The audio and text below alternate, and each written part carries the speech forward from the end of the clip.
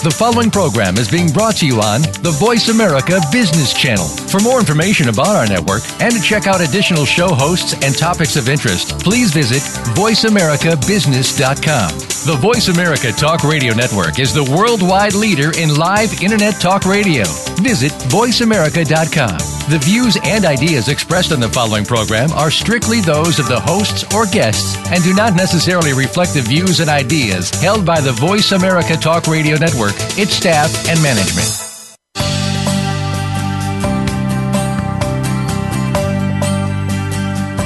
As we constantly move forward, there's a continuing and urgent need for higher education. It's necessary for tomorrow's future and for a dynamically changing workforce. As the need for education is changing, so is education itself. Welcome to Big Beacon Radio, transforming higher education with your host, Dave Goldberg. In this program, we'll discuss the complex changes that are being made to higher education today, and we'll help you stay ahead of tomorrow if you're a student, educator, or in the workforce. Now, here's Dave Goldberg. Hi, this is Dave Goldberg. Good day and welcome to Big Beacon Radio. I'm your show host, and Big Beacon is a movement to transform higher education at bigbeacon.org. In every episode, we explore some of the innovators and innovations that are changing the world of higher education all around us, and you can follow live tweeting of the show at hashtag Big Beacon Radio. And we're waiting for our guest to join us, and in the meanwhile, would like to talk about some of the issues that we'll be talking about later when our guest joins us, if he's able to. We're waiting on Barry Johnson of Polarity Partnerships to come talk to us about polarity management. And polarity management is a fascinating concept, and it's very helpful in thinking about what it means for something to be a movement. Big Beacon is a movement, and in some ways we're crusaders for change in the world. And on the other hand, there's a lot that's outstanding and excellent in the traditions of engineering education and higher education more generally. So how do you balance or manage or somehow take care of these things that are opposites? It's to be a traditionalist is in some sense the opposite of being a crusader, and yet to bring about change, you need to advocate for differences, and yet on the other hand, you'd like to respect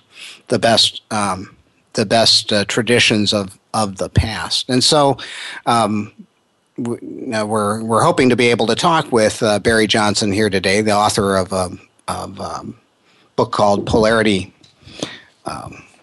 Management, and the subtitle is Identifying and Managing Unsolvable Problems. And I think one of the things that's interesting about this work, especially for engineers, but we all tend to be problem solvers. We all tend to face organizational life as a series of problems to be solved, and this way of thinking makes the distinction between solutions and the unsolvable, these things that are opposites. And so there are many of them in organizational life. One of the ones that we face on a regular basis in organizational life is the whole idea of the polarity between, say, individual work on the one hand and teamwork on the other.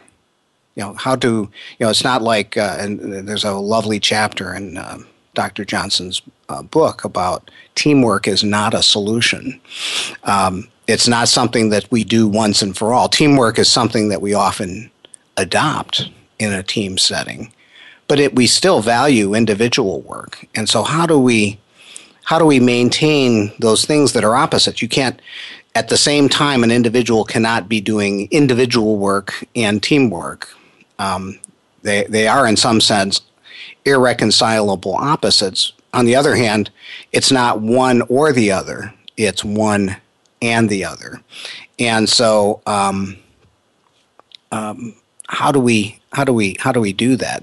And really, one of the things that's so nice about this framework, the framework of polarity management, is calling this to our attention and saying, look, there are these things that we don't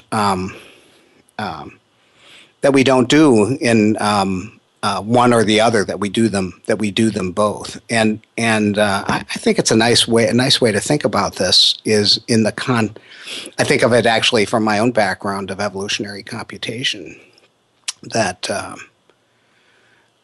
in evolutionary computation you evolve solutions to problems, or you evolve some sort of way of doing something, whether we call it a solution or not, and get mixed up in the solution non-solution dichotomy is not important. But you evolve some way of doing something, making a jet engine, building a bridge, what have you, and one of the things that we recognize in evolutionary computation is that the fuel for future innovation really is mainly coming from diversity. If it's in a population setting and we're using operators like crossover, where we exchange something from mom and something from dad to create something from an offspring, to create a new offspring, that offspring is different from mom and dad, and if mom and dad are substantially different, then the child can be substantially different. And yet, when the population converges and we have solutions that are very much like one another, when we cross mom and dad, the child is very much like the similar mom and dad. And so it's the diversity that is actually the fuel for change. And I think that's very much in the spirit of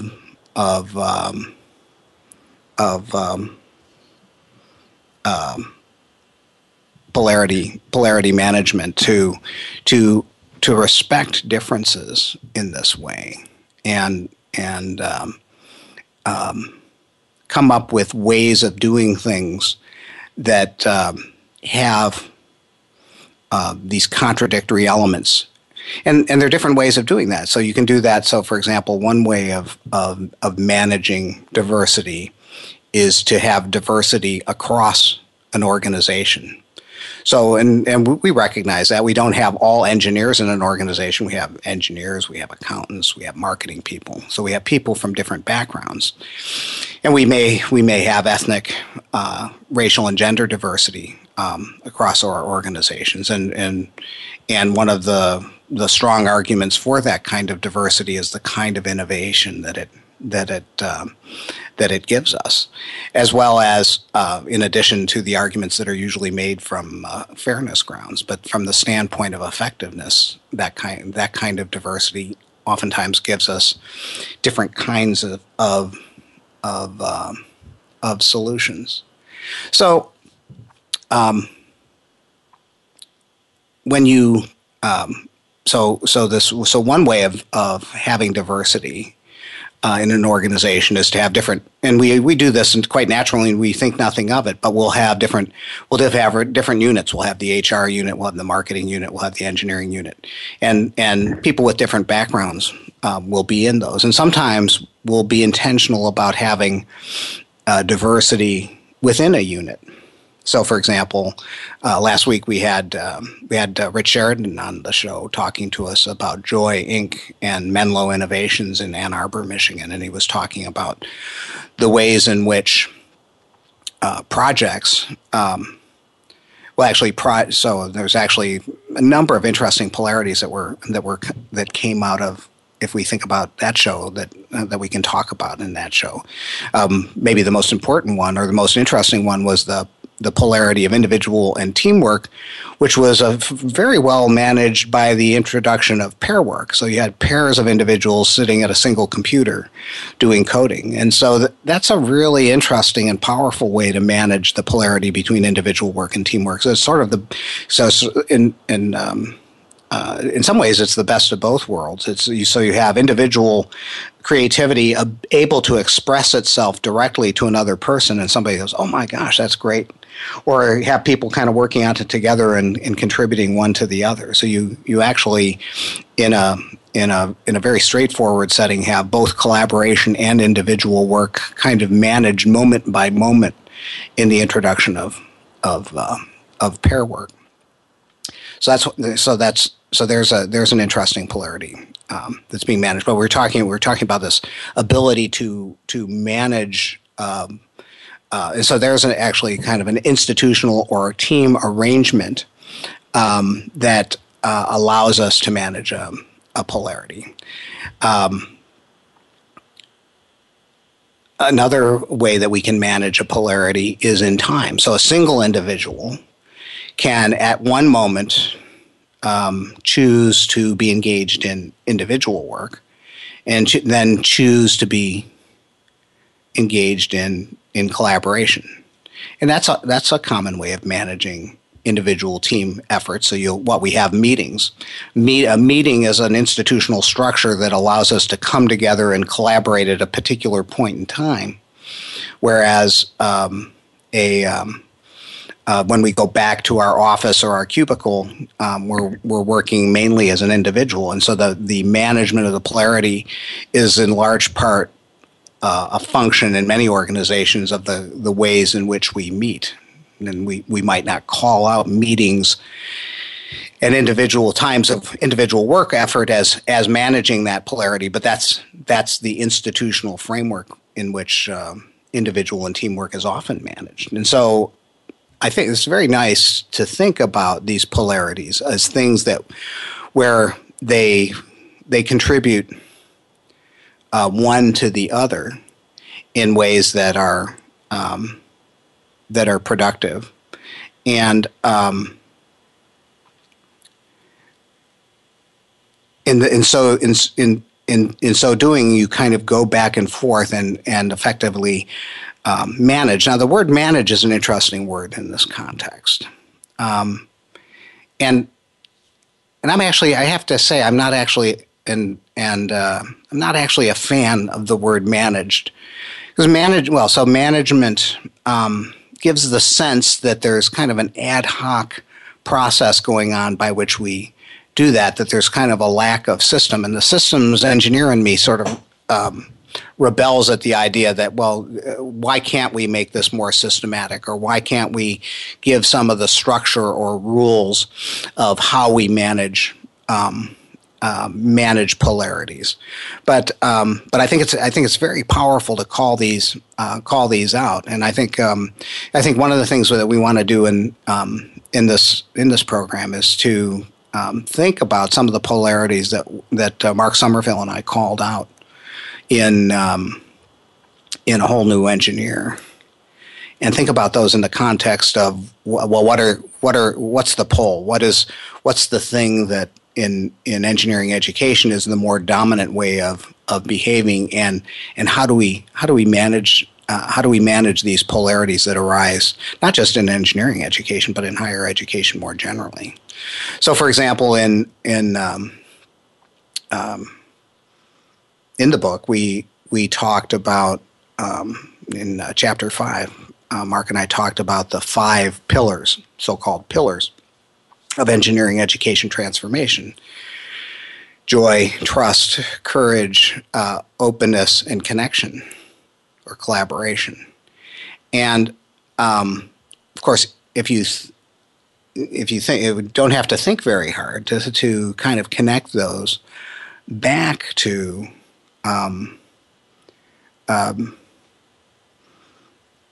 some sort of pole that's in opposition to them. So for certainly the opposite, joy, there's a lack of joy or seriousness. We might say joy versus seriousness. Trust versus what? Trust versus not trusting or suspicious or skeptical. Joy, trust, courage, openness, closed and non-transparent. collaborative individual work, and so forth. And so it's these polar opposites that we're calling out. And sometimes in reading the book, people have said, well, a whole new engineer, we're going to create fluffy engineers that are unable to build a bridge that stands up, but they're all very happy, joyful, trustful, and courageous, but they're not actually going to be able to engineer worth a damn. And of course, that's not the intent at all. And when we look at some of the exemplars of schools that we think are doing this right, we get, for example, Olin College, that's called out on the show fairly frequently. And some people say, when you look at, for example, Princeton reviews and some of the lists that get made, Olin gets listed on the top of hardest higher education programs, as well as most fun. So there's an example of having your cake and eating it too, and having challenge and joy, or having challenge and support, both in combination, that give us a more joyful and happy experience. And so the outcome here is not have that I think that Barry would say the poles kind of reinforce each other. Well, and looking at my monitor here, it looks like our guest has called in, and so we're going to take a little break, and in the second segment we'll welcome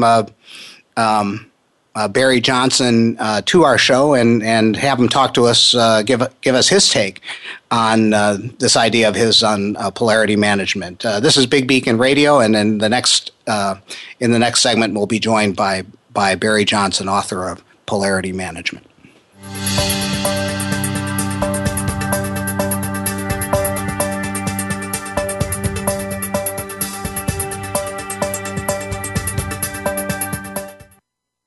Become our friend on Facebook. Post your thoughts about our shows and network on our timeline. Visit Facebook.com/Voice America. Do you want greater success in bringing change to your university, college, department, or classroom? Are you looking for a keynote speaker to inspire your organization with stories of transformative change?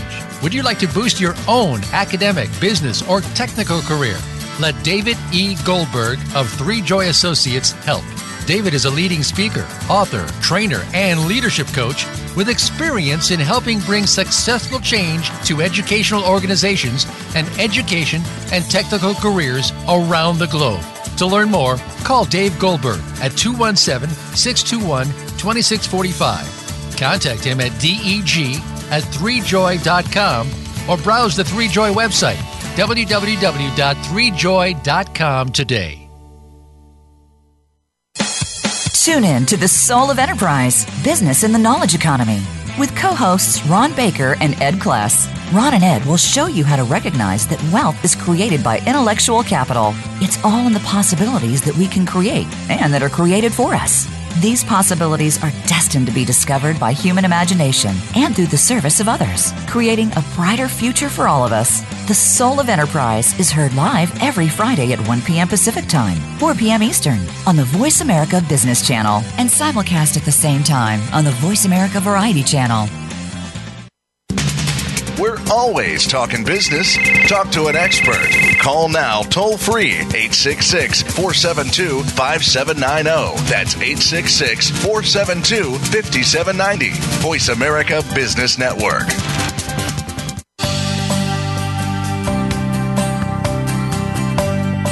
You are listening to Big Beacon Radio. If you'd like to call into the program today, please call 1-866-472-5790. Again, that's 1-866-472-5790. Or send an email to deg@bigbeacon.org. Now, back to this week's show. And welcome back to Big Beacon Radio. I'm Dave Goldberg, and we urge you to get a copy of the book that is transforming higher education, A Whole New Engineer, The Coming Revolution in Engineering Education, at wholenewengineer.org. It's not just for engineers anymore. And before the break, I was talking a little bit about the value of polarity thinking in in the Whole New Engineer and Big Beacon, and in thinking about higher ed transformation. And in this segment, we are joined by Mr. Polarity Management himself, Barry Johnson. Barry, welcome to the show. Well, thank you very much, David. And my apologies for having the wrong schedule in my calendar, but I'm glad to be with you now. Well, and we're glad to have you, Barry. And let's just jump right in and get our audience to know you a little bit better. You've been a writer, a facilitator of change, a thought leader for over 43 years, and you've authored the important book that I was talking about in the last segment, Polarity Management, Identifying and Managing Unsolvable Problems. But let's go back to the log cabin. What were some of the early influences in your life that put you on this path? Well, I was, when I was growing up, I thought I was going to be a Lutheran minister. And then I ended up between college and seminary. I ended up going and living in East Harlem for 5 years as a part of. It was initially going to be a 1-year internship between college and seminary. And while I was living in East Harlem during the '60s, I got involved in both the civil rights movement with Dr. King and in the anti-war movement, and I ended up deciding that my wife said to me after 5 years, she said, normally you get through seminary in 3 years, and it's 5 years we've been living here. How far have you gotten through seminary? Because I kept leaving seminary to get involved in various movement-type activities. Yes. And as it turned out, I only had about a semester or about a year worth of school in 5 years. And so she said, well, maybe your ministry is more about what you have been doing than what you think you're planning to do. Beautiful. And I thought there was some truth to that. So I decided I wanted to understand. I didn't want to spend the rest of my life just protesting things I didn't like. I decided I wanted to learn about how systems worked and how we get ourselves into those situations that I was protesting so that I could try to help minimize wars rather than just protesting them, or minimize organizations that weren't functioning very well or whatever, and somehow be a part of the solution rather than just complaining about the problem. So that brought me into leaving seminary and going through some systematic training, a lot of T group stuff with NTL type workshops, and then got trained as a Gestalt therapist. And then I started worked with individuals, and then with couples, and then with groups. And I have been working with larger and larger systems and trying to learn what I could about how systems work in order to help them work more effectively and how to bring about positive change. So that's sort of the history. And it was as I was just finishing my 2 years of training as a Gestalt therapist that the first polarity map occurred, and that was in 1975. And so that occurred in a one-on-one session with a client. And what happened during that session is we created the first polarity map on the floor as an effort to walk through the different dimensions of her issue, and it showed up then as a polarity. And I thought, wow, this has implications for the kinds of changes I was wanting to make and the kind of issues I was protesting about. And so it seemed to apply at every level of system, from individuals to families to organizations to nation states. And so I've been on that quest about trying to understand the phenomena of polarities or paradox or interdependent pairs since that time. And I've written a few books about it, but we keep learning all the time from a lot of people who are doing it even without necessarily being intentional, which I think is true of Joran Mark's book, The Whole New Engineer. Great, and thanks for sharing that. It's such an interesting story of the origins, and in the book, and I suspect that the story you just told was unleashing in the same sense that we intend in A Whole New Engineer, that we hope that education will become where people more generally are unleashed to the possibilities in their lives, as opposed to trained and educated only. And of course, there are polarities in what I just said. But what your path is there's a certain amount of courage required to take the path, even from the very beginning. And so What was it about either earlier experience or who in your life helped you have the courage to trust yourself enough to take the paths that you've taken? Well, there've been a number of people. One certainly important one was Bill Weber, who was the founder of the East Harlem Protestant Parish. He came back from World War II. He was a white graduate of Harvard and Harvard Divinity School, and he and some other clergy decided to create the East Harlem Protestant Parish as serving the people who were located in East Harlem, and he raised his kids there and lived there for about 30 years. And he was the one that created the East Harlem internship program, of which I was a part. Yes. So he would be an important person. Dr. King was another important person I worked with. When Dr. King came out against the war in Vietnam, it was a real. It took a lot of courage on his part. Because there was real tension within SCLC, the Southern Christian Leadership Conference, about whether he should come out publicly against the war, because there were a lot of people who were financially supportive of SCLC and for the civil rights movement, but not opposed to the war. And so the concern was, if he comes out against the war, then he's meddling not in the poverty of the purview of civil rights, but he's now in international affairs, and they're going to criticize him, which they did, for speaking in terrains that he should not be talking about. And they knew they were going to lose a lot of money. And so I was in the conversation with Dr. King and Andrew Young, in which the discussion took place about if and how he should come out publicly against the war in Vietnam. And he was very clear as we talked about this. He said, with the number of people who are dying on both sides in Vietnam, for me to be opposed to the war and not articulate that opposition with everyone who's suffering because of this war, it's just untenable any longer. He had been opposed for a while, but had not been public about it. And so,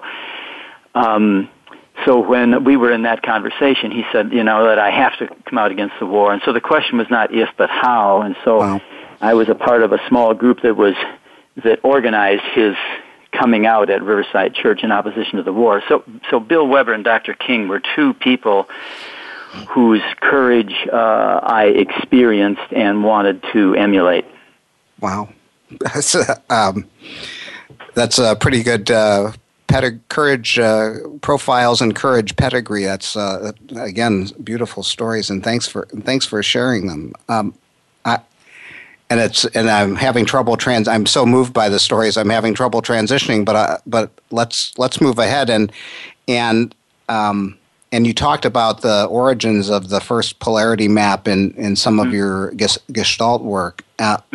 So, just for our listeners, what is a polarity in your terms? Well, I think the best descriptor of a polarity is that it's an interdependent pair.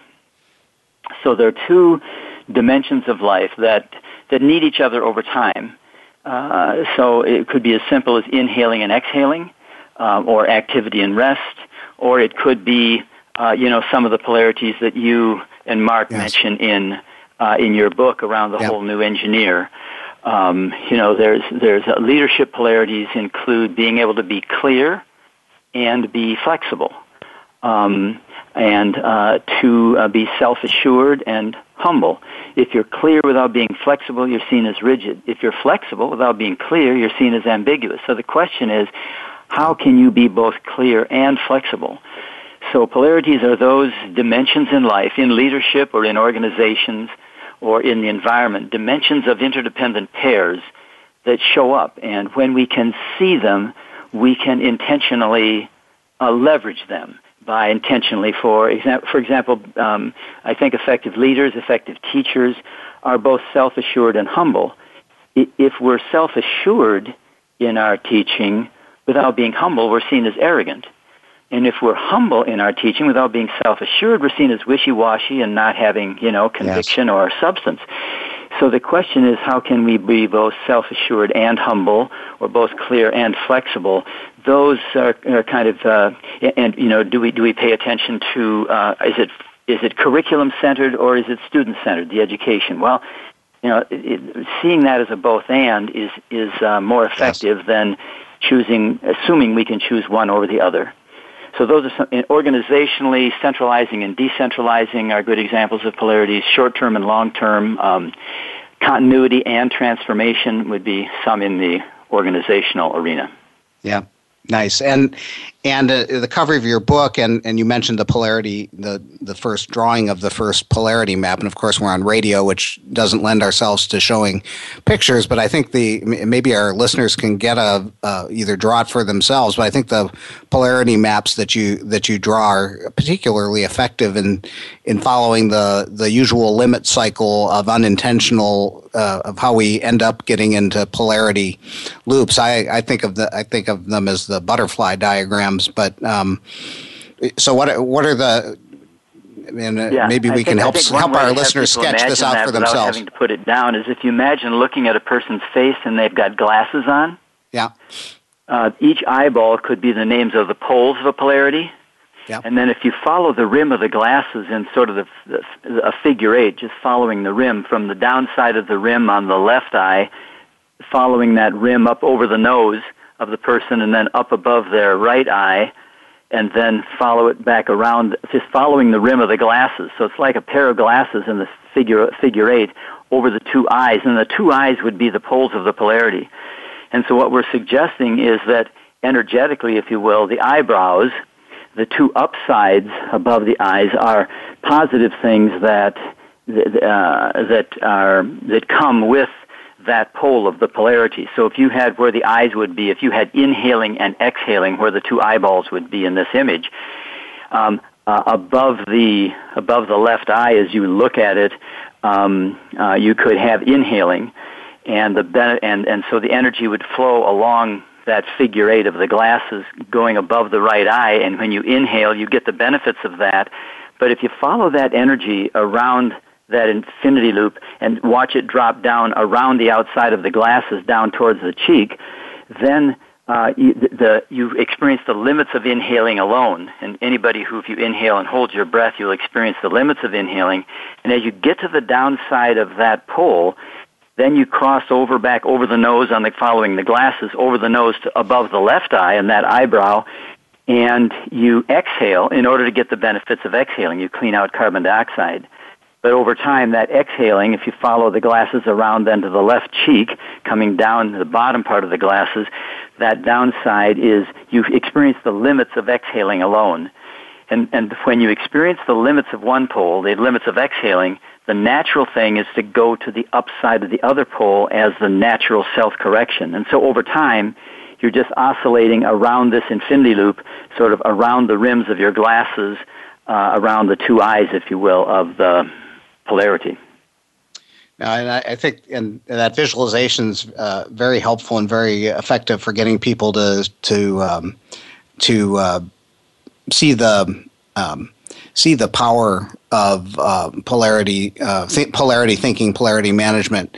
So this show is very interested in effective change processes. There's the world we live in. There's a lot of change, a lot of it brought on by technology, a lot of it brought on by different economic possibilities. And we've had people like social change folks like Adam Kahane, organizational change and cultural gurus like Ed Schein, corporate change folks like John Kotter. And so there are personal approaches, corporate approaches, planning approaches. How would you characterize your work in the landscape of thinking about change? Well, I think one of the big differences is that most change processes are built on pretty much a problem-solving approach. What is wrong is identified as a problem, and the change is being a part of the solution. So and often what is used in the change arrangement, both for individual development and student development and in organizational or colleges development, is a kind of a gap analysis orientation. So gap analysis essentially has three elements to it. A present condition that is less than desirable, which you could put in the lower part of a polarity map, the lower left side, for example, at the bottom by the cheek of where the glasses sit on the cheek. And that's problematic. So you've got a problem. For example, let's say an organization is too centralized, and it is it's too bureaucratic, and they say, well, we want to be more spontaneous, we want to be more flexible, we want to encourage entrepreneurship. And so what they identify, the problem is we're too rigid and structured, too hierarchical, and we need to move to be more spontaneous, more emergent, and more informal in our structure, etc. And so the move towards spontaneity, innovation, and informality is seen as a solution to the rigidity of the hierarchy. And in one sense, it's true. It's like, if you've been exhaling for a while, inhaling is what you need to do. But inhaling isn't a solution to exhaling as a problem. Inhaling is a natural self-correction from the limits of inhaling alone to the benefits of exhaling. Exhaling itself will have its own downside. So what we talk about is most change efforts are built on a gap analysis, which have this, which often indicate the downside of one pole, the upside of another pole, and a strategy to bridge the gap between the two. And what's missing is seeing it as a self-correction in an ongoing oscillation around two poles of a polarity. So often what happens in the change effort, even though it is absolutely what's necessary, there will be resistance to the move from those who are afraid they're going to lose the benefits of the pole from which they're going, and they're going to get caught in the downside of the pole towards which they're headed. So people who would be resisting the move to go towards innovation, flexibility, and decentralizing of the system, those who would be resisting the move would be resisting because there's something they value that is about the historical reason that the hierarchy and the structures got created in the first place. They served a function. The problem is we're experiencing the limits of those functions, and so now we're looking for a self-correction, which is to go decentralize. But the difficulty is that you're not paying attention to the baby when you throw out the bathwater, which is the contribution that structure brought in the first place. And so what happens is you generate fear in those who are holding on to the traditional structure, a fear that you're going to let go of it in the name of decentralization, and you're going to have a loss of what is valued, that structure, coordination, system integration. All that's going to be lost, and you're going to have entropy and chaos, which is in fact what happens if you go to decentralization without any centralization. So what we make a distinction whenever somebody is talking about a significant change they want to make, to say, well, there's no question about making the change. The question is the change better seen as a segment of an ongoing oscillation of a polarity energy system, or is it a problem with a solution? If it's a problem with a solution, just solve it and you're done.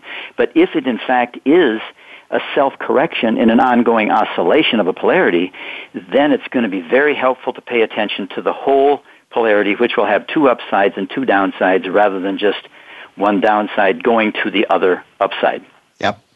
And so I want to follow up on this and talk about this some more. Of course, many people in the show come from a problem-solving background in engineering and want to talk about that a little bit more deeply. This is Big Beacon Radio with special guest Barry Johnson, and in the next segment we want to dive more into polarity management and talk a little bit about what this means in the context of higher education transformation.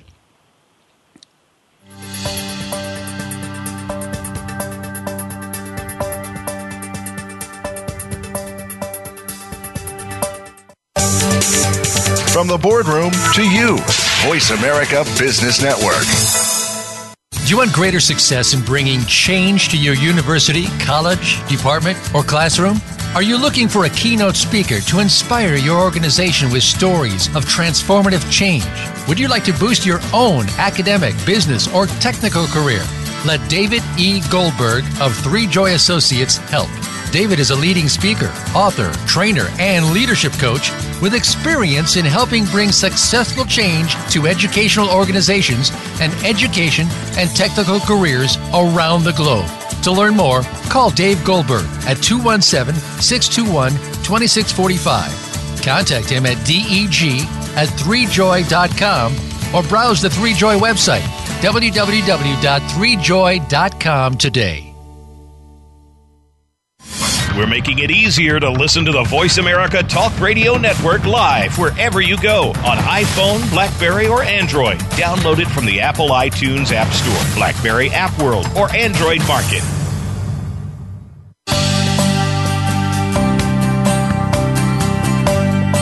You are listening to Big Beacon Radio. If you'd like to call into the program today, please call 1-866-472-5790. Again, that's 1-866-472-5790. Or send an email to deg@bigbeacon.org.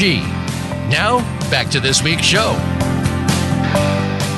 And welcome back to Big Beacon Radio. And to get the coaching and deep faculty development from Georgetown trained coaches that you need to help transform higher education at your institution at 3joy.com. And we're back with Barry Johnson, author of Polarity Management. In the last segment, we were talking a little bit about polarities and how they work when we're not intentional around them. And so I guess now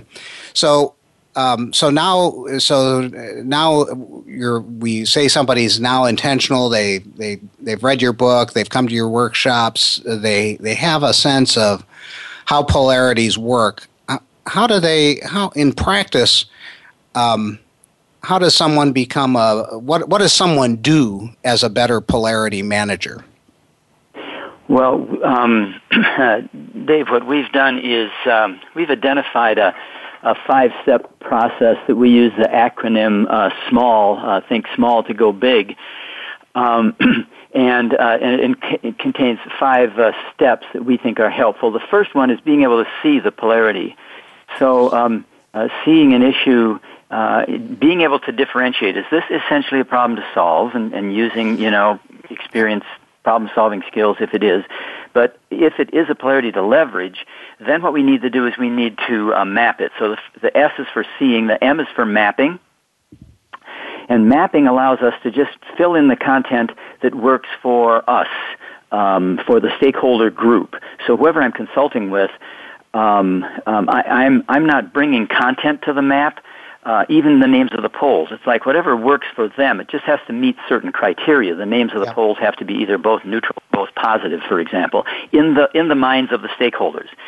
So if they're both neutral or both positive, then I'll give you an example just to be real clear. So I was working with the Department of Defense, and the Deputy Chief Information Officer for the Department of Defense invited me in. He had heard about polarity thinking, and he said, we've got 2 groups within the Department of Defense, in the information discipline of the Department of Defense. One of them says we have to have information security. Without information security, the enemy will know our information, and we can't serve and protect without good information security. Another group is saying we have to have information sharing. If we don't have quality information sharing, we're going to have another 911, and we can't serve and protect without information sharing. And he called me up and he said, Barry, I'd had a dinner with him a few months before, and he said, I think this is one of those polarity things you were talking about. He said, but we've got these 2 groups are trying to protect the country from the other group. And he said, in this fight, neither of us, it doesn't matter who wins, we're not going to serve and protect our country. He said, can you come in and help us do something about this tension within the Department of Defense? So notice, this is, by the way, 40 years after I was standing outside the Pentagon demonstrating against the war. But now I'm inside the Pentagon working with the Deputy Chief Information Officer and his executive team trying to figure out how do we better leverage this polarity. So he saw it, then we came in and we mapped it. So we generate content. What would be all the positive results we're looking for when we build the map? We're saying, well, what would be all the positive results if you did a good job of information sharing? And then we go to the upside of the other pole. What would be a good job if you did, and what would be the positive results if we did a good job of information security? And then you look at the two downsides. What happens if we overfocus on information security to the neglect of sharing and sharing to the neglect of security? So now we've done that second step. We've mapped it. Once you've got a polarity map, you can assess it. Matter of fact, you can have every stakeholder in the organization assess it. We've got a web-based assessment. You can drop the map into the assessment, and you can assess how well are we doing. Then the next step is learning. So SMA, assess, and then L is learning. What do we learn from the assessment that informs how we're going to adjust in the future to the recent assessment of the polarity? And if you can assess the polarity on a regular basis because it's an ongoing monitor of a living energy system that you've identified as important. So you can assess it regularly. The final step is called leveraging.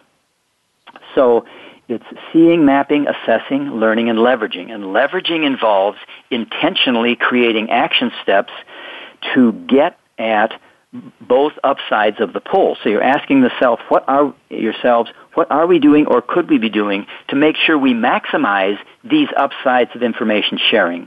And what are we doing or could we be doing to maximize the upsides of information security? And so the action steps help you do the first part of leveraging a polarity well, which is to maximize both upsides. And then the early warnings show up in relation to the downsides. So alongside the downside of each quadrant, you ask the question, will we know early that we are getting into the downside of information sharing? And on the other side, how will we know early that we're getting into the downside of information security? Because you want to know early so that you can, in fact, self-correct.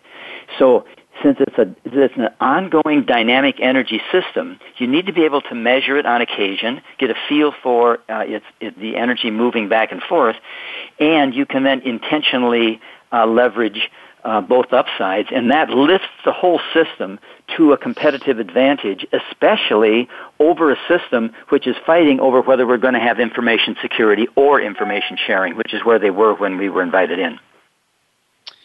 Yeah, and so both, and I guess I'm curious. So,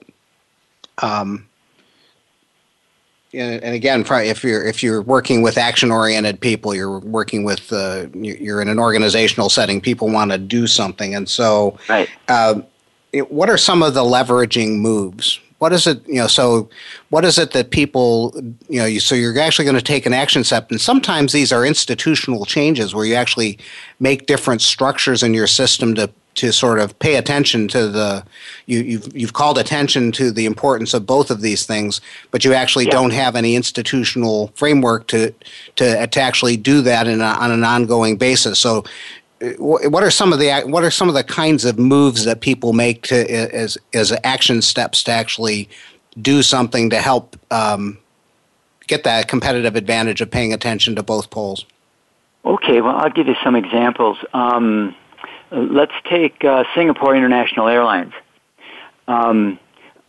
Singapore International Airlines, and we've never introduced polarity thinking to Singapore International Airlines. So this brings a really important point to share with you, and that is that you do not need to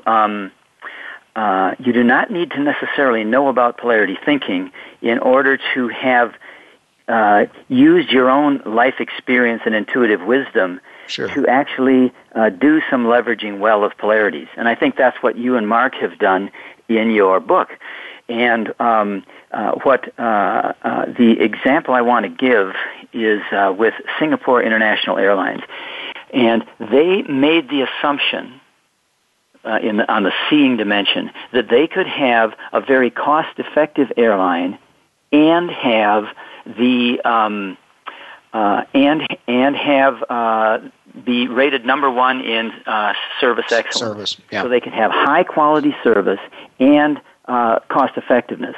Now, Singapore International Airlines has been the best airline in the planet, designated the best airline to fly in terms of customer service quality for 21 years.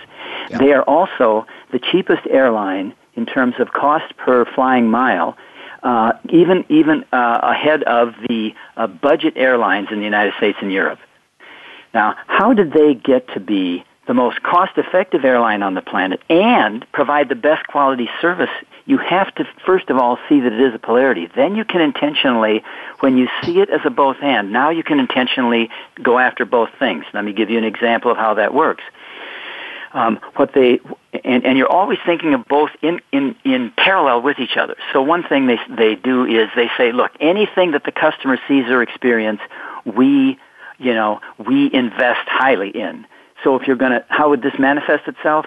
If you were to fly from San Francisco to Singapore on Singapore International Airlines, no matter whether you're in first class, business class, or lower class, economy class, I guess they call it, if you would go to the back of the plane, there's a spread laid out there for you any time during the night. You go back there, you can get something to eat, you can get something to drink, you don't use your credit card, you don't pay a thing. It's just there. And now what they did here is they say, look, if the customer sees it or experiences it, make it be quality. So that's on the customer service side for excellence there. On the cost-cutting side, the next question is, but where can you cut corners that the customers don't see?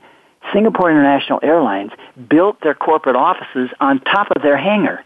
Now, how many $1 million do you save by having your corporate offices on top of a hangar when you've already paid for the square footage on the ground rather than being in downtown Singapore? So it's like this is a way of paying attention. Also, what do? You pay employees you give them money in payment for any cost-saving thing they come up with, and you give them money for any quality enhancement that they come up with that is used.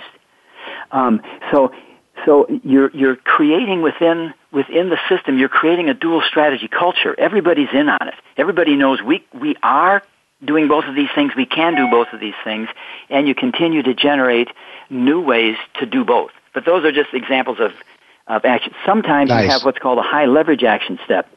For example, they have the youngest airline fleet in the world. Now, a young fleet actually supports customer service because they have the newest planes with the greatest comfort, and they co-design their planes so they're even better. But also new airplanes result in less downtime and repairs. They have the shortest downtime of any planes in the world in terms of the amount of times they're in the hangar, and also they have fewer disruptions of flights because of a plane malfunctioning. So economically they save money by not having downtime in hangars, and service-wise they have the best planes and they have the least flight delays. A great example, and we're almost out of time. And maybe give you got about a minute left. So, like, what one thing would you like to tell our listeners that you haven't had a chance to say? And then, where can they find out more about your work? About half a minute left. Well, they can just go to www.polaritypartnerships.com and check out what we've got. And one final thing is that you've been living and working in polarities your whole life, so it's not a foreign thing experientially. We just think that the polarity map and set of principles enhances the capacity you already have to a significant degree, and so I hope that would be supportive in enhancing a capacity you already have. Great. Thanks, Barry, for being with us. It was very enlightening, and enjoyed hearing especially about some of the early days of it. Okay.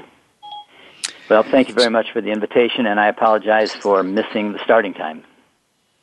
No worries. Special thanks to our guest, Barry Johnson. You've been listening to Big Beacon Radio, Transforming Higher Education. Help transform higher education.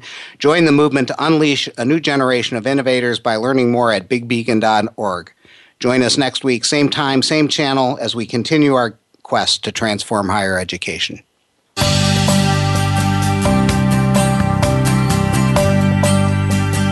Thank you for tuning into Big Beacon Radio, Transforming Higher Education.